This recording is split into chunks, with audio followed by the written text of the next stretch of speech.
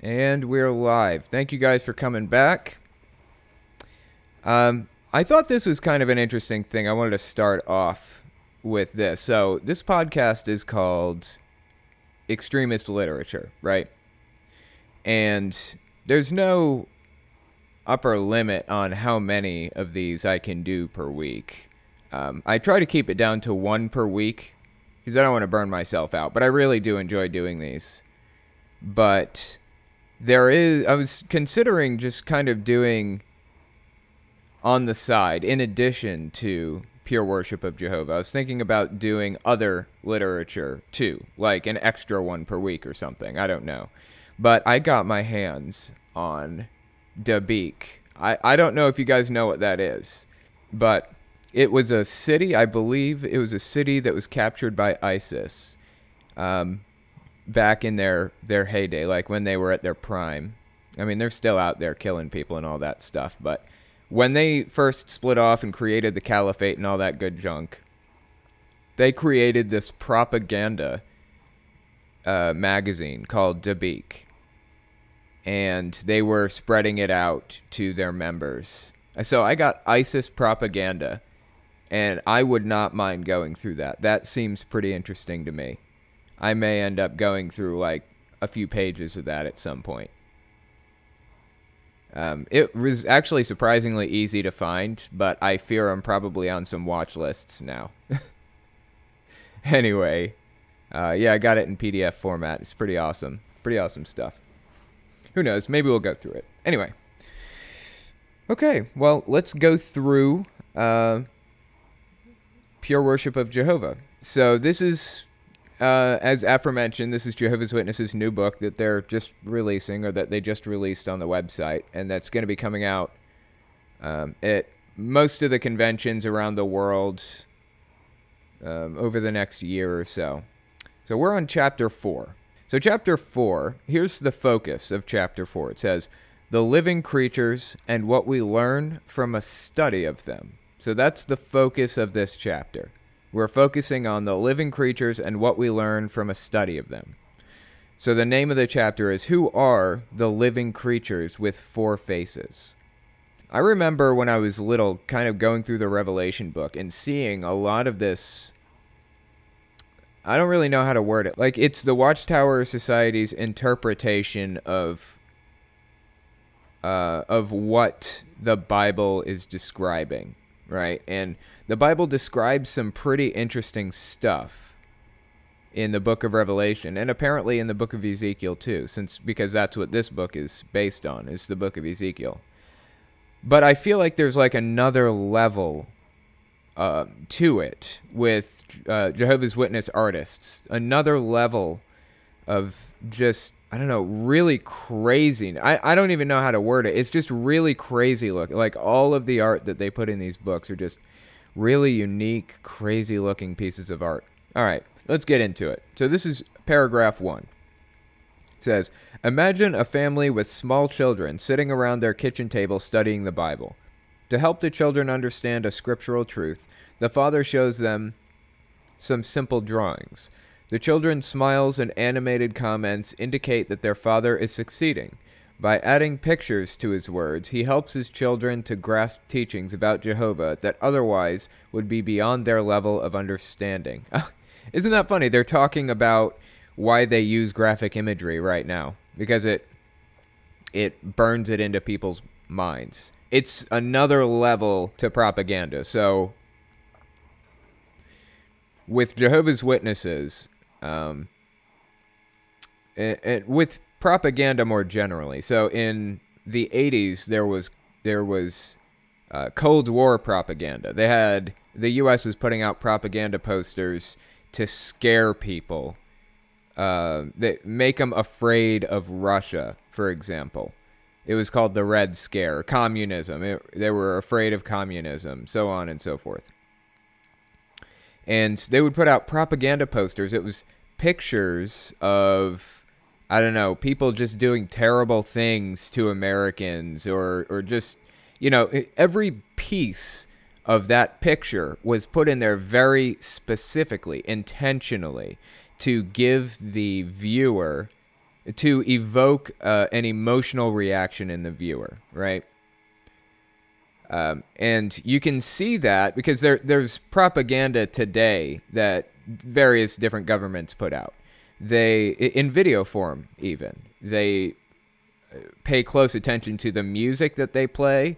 They try to play a specific type of music to evoke that feeling in people. They will put a certain filter on it to make people feel a certain way. They'll just have people in it doing certain things. It's designed to make you feel a certain specific way about something. And it goes just above and beyond a basic picture designed to give you a certain reaction, right? It goes beyond that. It's a step past that. And these pictures that Jehovah's Witnesses are putting in their literature like this is just one piece of propaganda trying to burn this information into your brain, trying to evoke a certain reaction, trying to inspire certain feelings in you.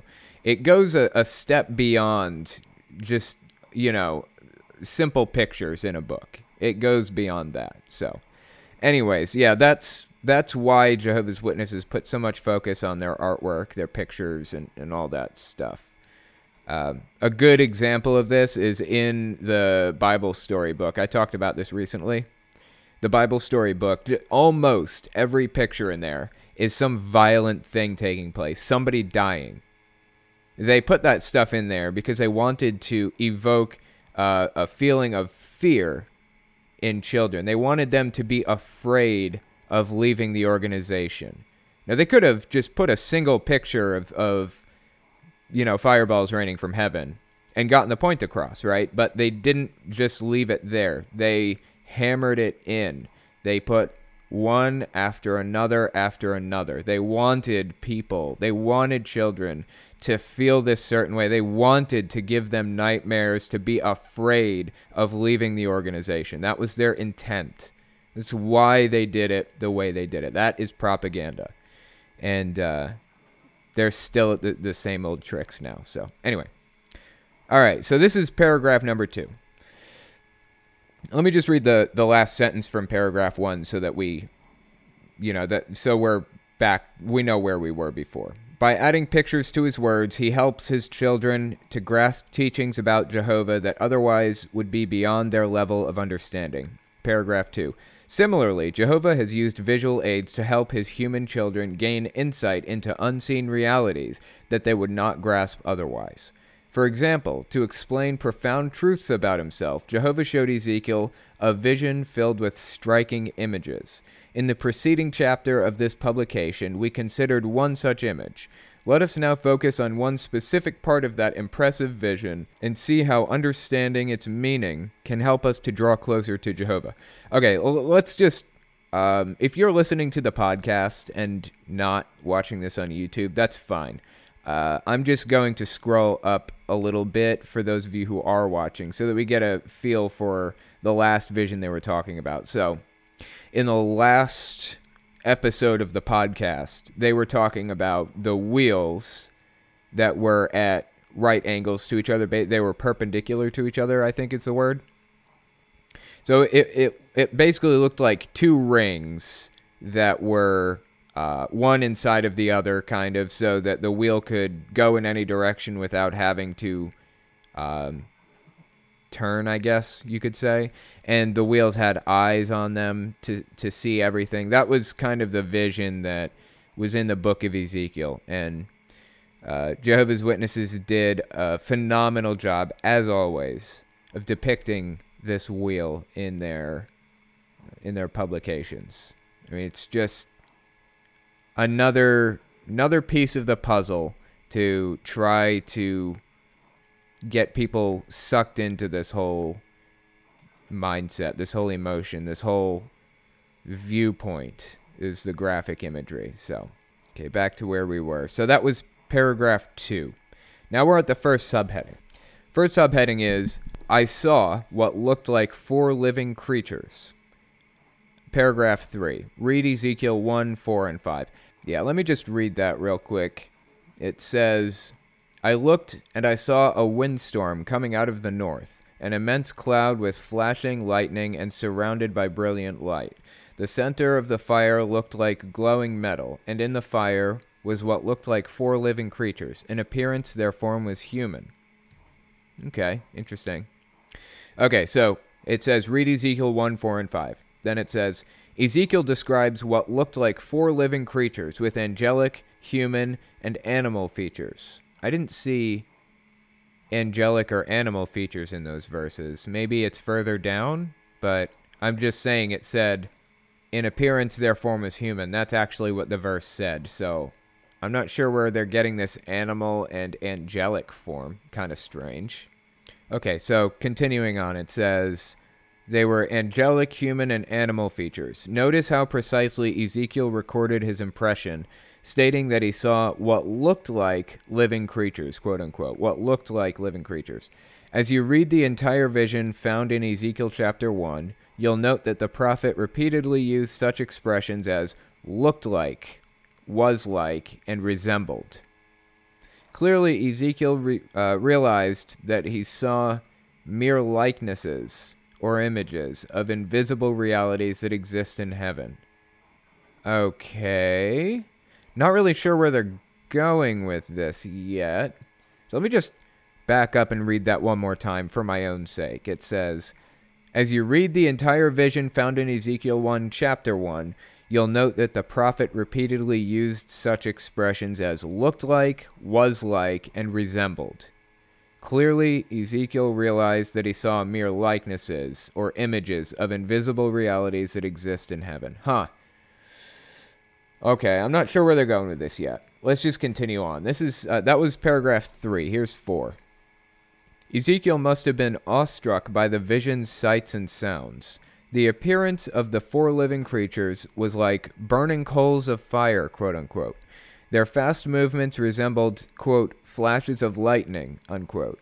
Their wings sounded, quote, like a sound of rushing waters, unquote. And their movements, quote, like the sound of an army, unquote.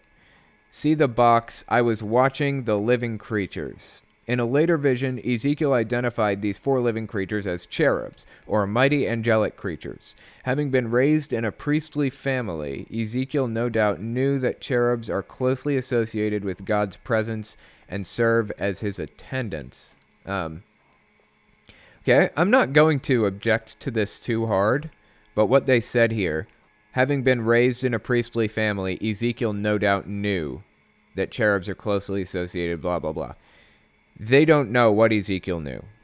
They're just assuming that. I mean, like I said, I'm not objecting to the idea that maybe he did know that.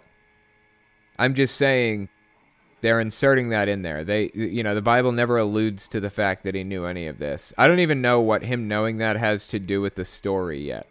I'm just saying they do this a lot. They inject information in because they are God's mouthpiece, and they have the right to do that in their eyes. They know how things work because God speaks to them, and their words are God's words, basically.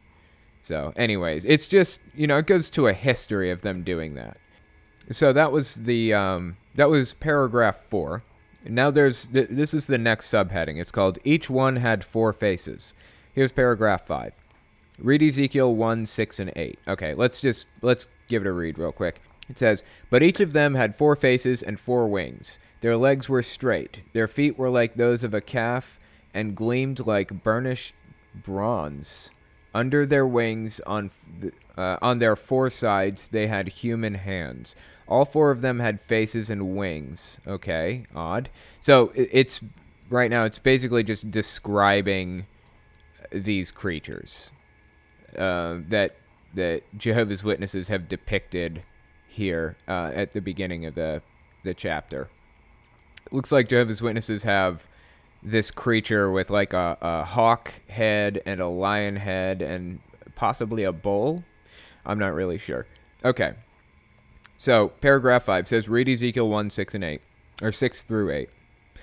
No, it says 6 and 8. It doesn't even say read number 7. That's weird. Okay. Ezekiel also noted that each cherub had 4 faces, a face of a man, a lion, a bull, and an eagle. Seeing these four faces must have made a deep impression on Ezekiel about the surpassing greatness of Jehovah's might and glory. Why so? Significantly, each face belonged to a creature that embodies majesty, strength, and mightiness. The lion is a majestic wild animal. The bull, an impressive domestic animal. The eagle, a mighty bird.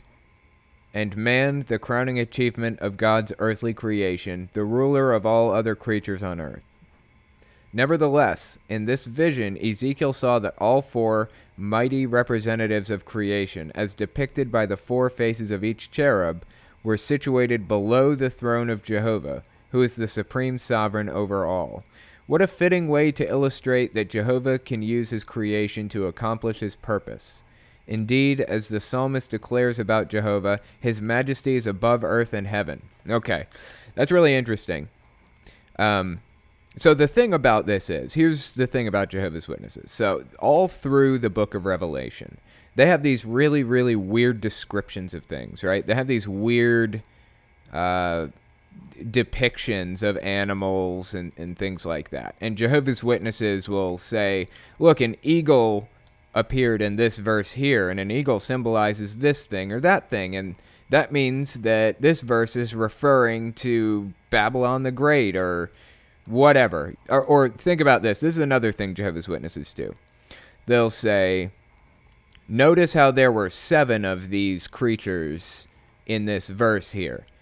The number 7 is connected to holiness. It's a holy number. It's a good number. It represents Jehovah. That means that these creatures represent God's organization or some nonsense like that. Like they'll get into numerology or they'll connect dots that just don't need to be connected at all. And they will claim that they have God's mandate. They'll claim that they're God's mouthpiece, so this is what it means. And then they'll make predictions off of what off of their interpretation of this. And when those predictions fall flat, they pretend they never made them in the first place. That's how this works. Right here in this paragraph, we see them talking about these creatures being representing the mightiest creatures on the planet. Man and a lion and a bull and an eagle or something, or a hawk or whatever, right? Just wait. I will bet anything they're going to make a prediction off of this. I will bet anything. Let's just get there and see what happens with it. Okay, so that was number 5. Okay, here's number 6. After some time had passed and Ezekiel had reflected on what he'd seen, he may have recalled that God's servants who lived before his time had used animals in comparisons. For instance, the patriarch Jacob had compared his son Judah to a lion and his son Benjamin to a wolf. Why? Because the lion and the wolf picture characteristics or attributes that would stand out in these men's personalities. So with such examples from Moses-inspired writings in mind, Ezekiel may well have concluded that the cherub's faces also pictured outstanding qualities or attributes. But which attributes? Okay, see what they're doing here? They're they're taking this description from the Bible, just some random description of some random creature from some random dream this guy had, right? And they're taking tiny steps one after another, and they're saying, look, this means this, and then this means that, and then this means this, and then they're just going to go all the way down the chain until we end up with a full-blown prediction. Just wait and see. I'm telling you. That's what's happening here. So now they're saying Ezekiel may well have concluded that the cherub's faces also pictured outstanding qualities or attributes. But which attributes? So they're about to make a prediction off of this. Let's see what it says. This is subheading. This subheading is called Attributes Belonging to Jehovah and His Heavenly Family. This is paragraph 7. With what characteristics did Bible writers who lived before Ezekiel's time associate the lion, the eagle, and the bull? Note these Bible phrases. The courageous man whose heart is like that of a lion, An eagle flies upward, and its eyes look far into the distance. The power of a bull yields an abundant harvest. Based on such scriptures, the lion's face pictures courageous justice, the eagle's face, far-seeing wisdom, the bull's face, irresistible power, and has often been stated in our publications. Okay, you see what's happening here, right? I'm not the only one. They're picking verses out of the Bible that make any mention of lions or tigers or bears or whatever. Oh my. And they are trying to take those attributes and pull them out of the Bible, from different parts of it and apply it to this vision that Ezekiel is having. Just bear with me on this. You guys will... this is going to get really interesting in a minute. Let's just continue reading. So that was 7. Here's 8. But what about the face of a man? It must refer to a quality that could be portrayed, not by any animal, but by humans who are made in God's image. They're extrapolating. They're just making this up off the top of their heads at this point. That quality, on earth unique to humans, is highlighted by God's commands. You must love Jehovah your God with all your heart, and you must love your fellow man as yourself. When we obey these commands by showing unselfish love, we reflect Jehovah's own love. As the Apostle John wrote, we love because he first loved us. Hence, the face of a man represents love. Okay, they're just completely pulling this out of their ass. Like, there's no basis for any of this. Okay, so they just applied attributes to all of these characters in this vision, right? So, the bull represents strength, according to Jehovah's Witnesses. The eagle, so the quote about an eagle is from Job 39. It says, an eagle flies upward and its eyes look far into the distance. I don't know what that has to do with anything. But they said the eagle is far-seeing wisdom. So from a verse that says an eagle looks far into the distance, they derive the idea that the eagle represents wisdom. That is a stretch if I've ever seen it. And then the lion was courage, the bull was strength, and then man is love. So... all right, now that we've established that, okay, let's continue. So now we're on paragraph 9. To whom do these attributes belong? Since the faces belong to the cherubs, the attributes belong to all whom the visionary cherubs represent, Jehovah's heavenly family of loyal spirit creatures. Yeah, I'm confused how they got there. So they're saying that all of these attributes they listed, love, courage, strength, and wisdom, it says the faces belong to the cherubs, the attributes belong to all whom the visionary cherubs represent, Jehovah's heavenly family of loyal spirit creatures. I'm assuming that means angels. Moreover, as Jehovah is the source of the cherubs' life, he's also the source of their attributes.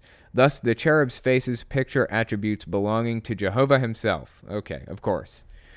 God, I swear. What are a few ways in which Jehovah shows these outstanding attributes? This book kills me, I swear. Okay, so that was paragraph 9. Let's give paragraph 10 a read, see what it says. Okay, so the last sentence in 9 says, what are a few ways in which Jehovah shows these outstanding attributes? Here's 10. Justice, in bold. As the God who loves justice, quote unquote, Jehovah treats none with partiality, quote unquote. He treats none with partiality. Okay. Thus, the opportunity to become and remain his servants and to receive eternal blessings is open to all of us, regardless of our social standing or background. Oh, okay, I see. So they bolded a few words here. They bolded justice, wisdom, power, and love. So those are apparently the 4 attributes that they said that these animals represent, or cherubs, or whatever. Power comes from the bull. Wisdom comes from the eagle, supposedly, although that's a serious stretch. All of these are real stretches. Love comes from man. So that means justice comes from the lion? I thought they said courage comes from the lion.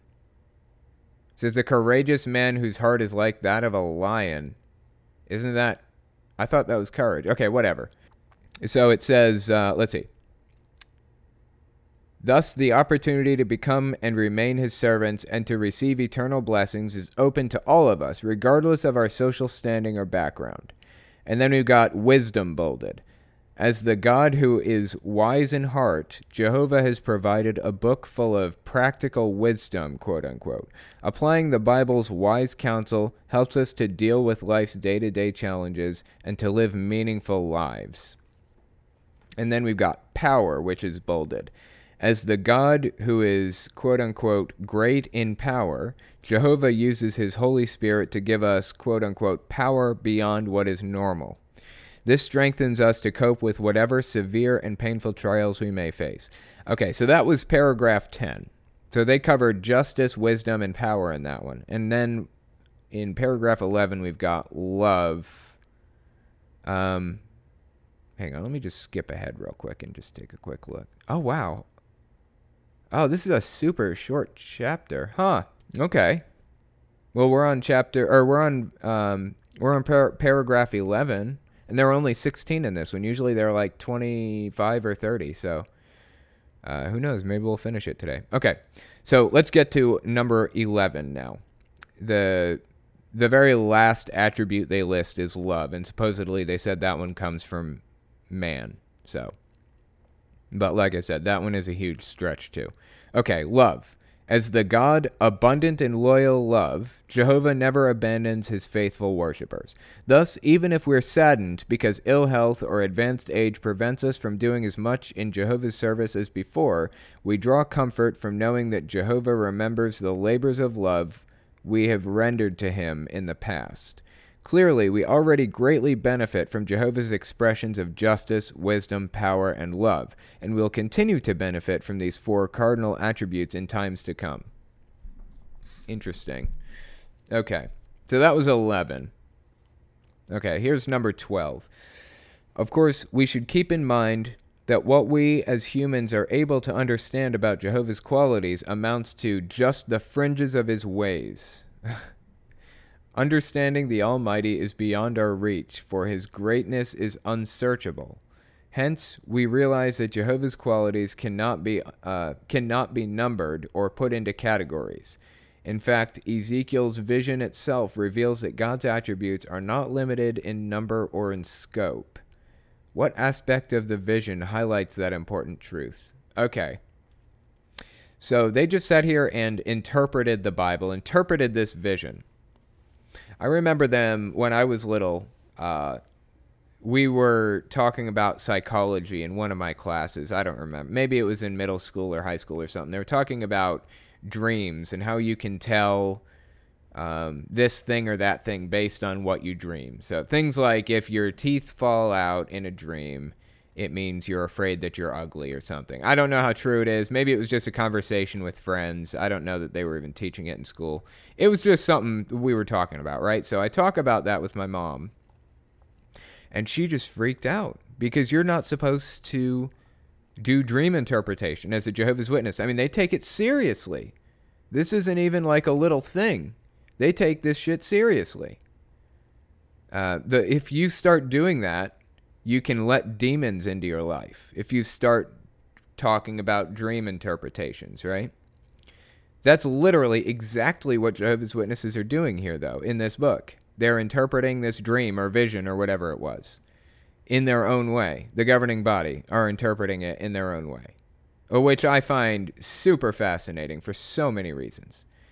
But they're just taking this weird-ass dream, makes zero sense, and they're extrapolating and twisting and bending it until it fits what they want it to say.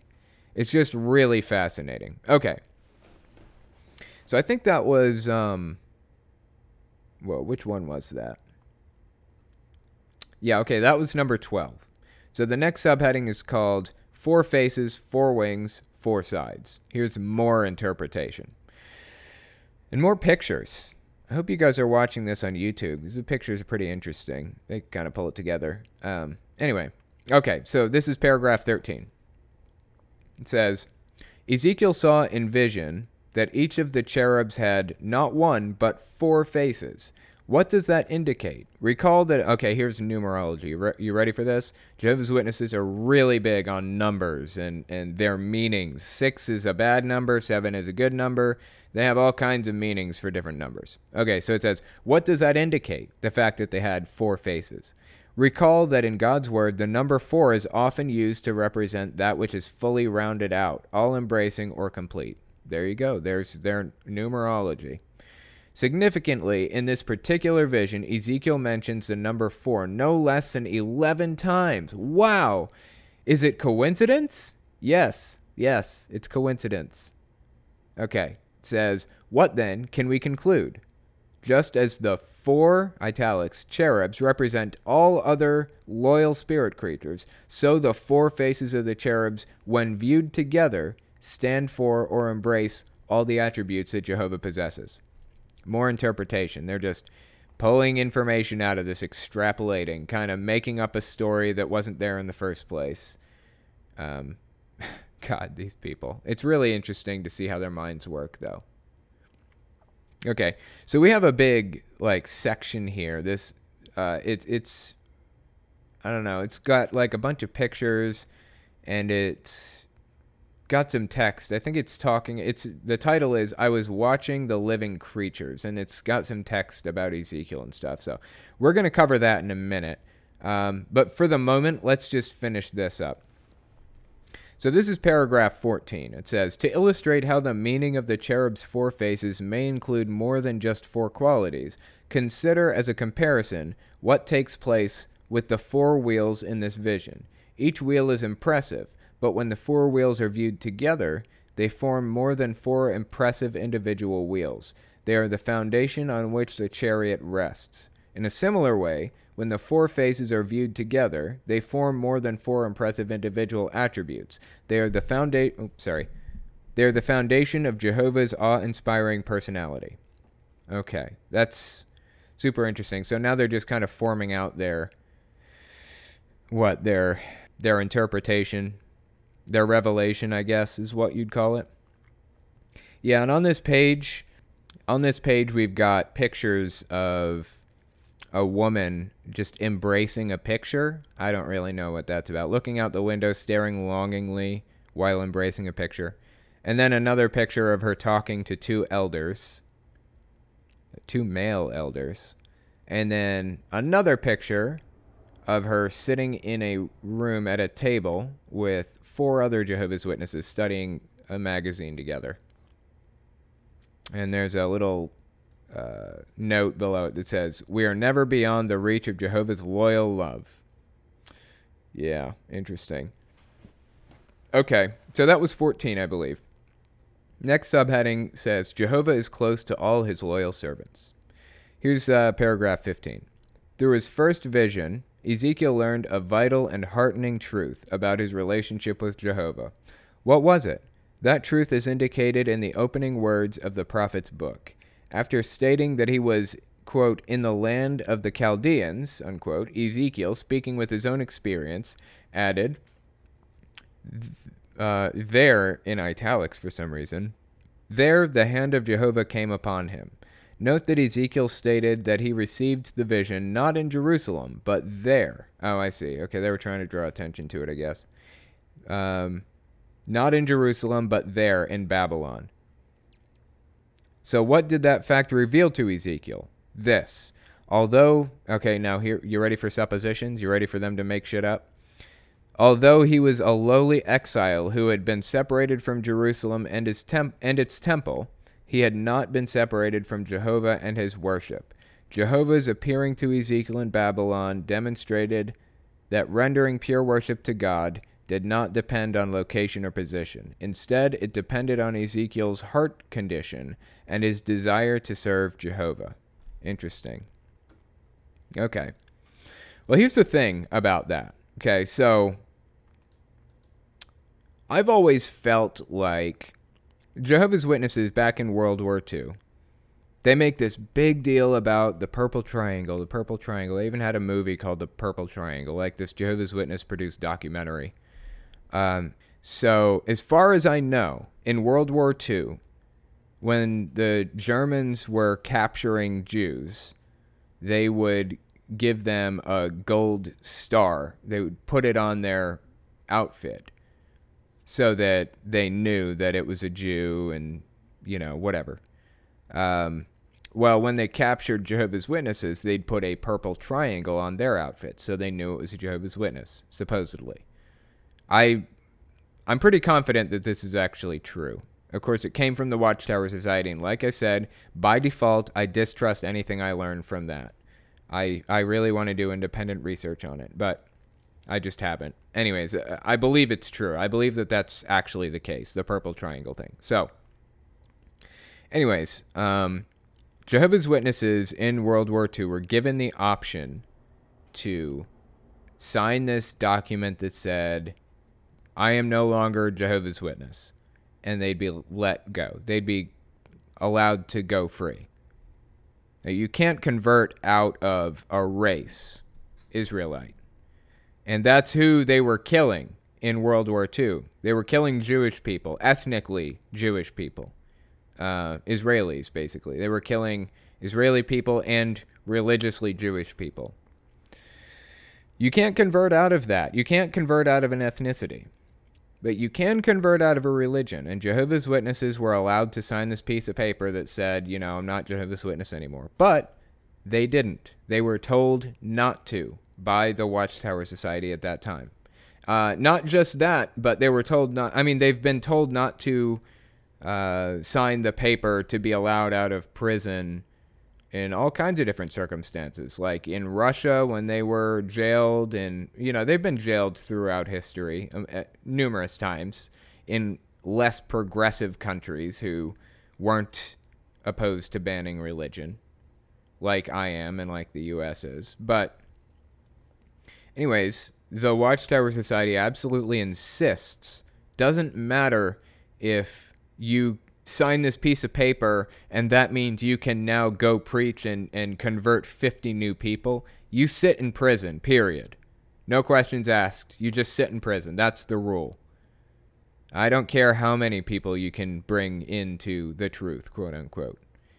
So I find it interesting here that in this paragraph they're talking about how Ezekiel realizes that it doesn't matter where you serve or how you serve, as long as you're pure in heart, as long as you believe and all of that other junk, right? I find it really interesting that they're saying that now, where throughout history, and even now, honestly, even now, you have to tell your captors or whoever it is, you have to be honest about it, no matter what, to the death, literally to the death. Even if lying will save your life, you have to be honest about it. But they have no issue with you lying and manipulating and cheating and stealing and doing whatever it takes to further the goals of the Watchtower Society, to save or to cover up their transgressions, or to bring somebody into the organization, or whatever else it is. As long as it isn't to save your life. It's just fascinating the way their minds work. Okay. So that was 16. Here's 17. Sadly, though, in Ezekiel's day, pure worship was defiled. How did that come about? How did Jehovah react? And what significance do those ancient events have for us today? These questions will be considered in the following chapters. Okay, so that's the end of the chapter, actually, surprisingly, which is pretty good timing, actually. But, yeah, there is one more thing here that I wanted to read. It is on page 47? Okay, here's page 47. It says, I was watching the living creatures. It says, Ezekiel had no doubt seen colossal sculptures of winged bulls and lions with human heads standing as guardians in front of palaces and temples. Such statues were found throughout ancient Assyria and Babylonia. Like all onlookers, he must have stared in wonder at these formidable creatures, some standing nearly 20 feet tall. Still, no matter how powerful these creatures looked, they were lifeless, carved from stone. In contrast, the 4 creatures that Ezekiel saw in vision were living creatures. What a striking difference. This sight had such an impact on Ezekiel that he mentioned the words living creatures 11 times in the introduction of this prophecy. Ugh. The vision of the 4 living creatures moving in unison below God's throne must have deeply impressed on Ezekiel that Jehovah is in full control of all creation. Today, the same vision vividly impresses us with the greatness and mightiness of Jehovah and the magnificence of his sovereignty. Okay. So it says, see paragraph 4 at the beginning of this.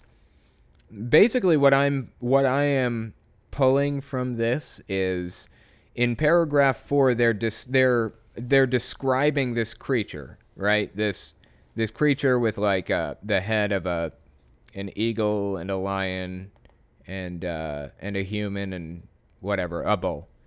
So he's describing that creature, right? And the Watchtower Society, they're like,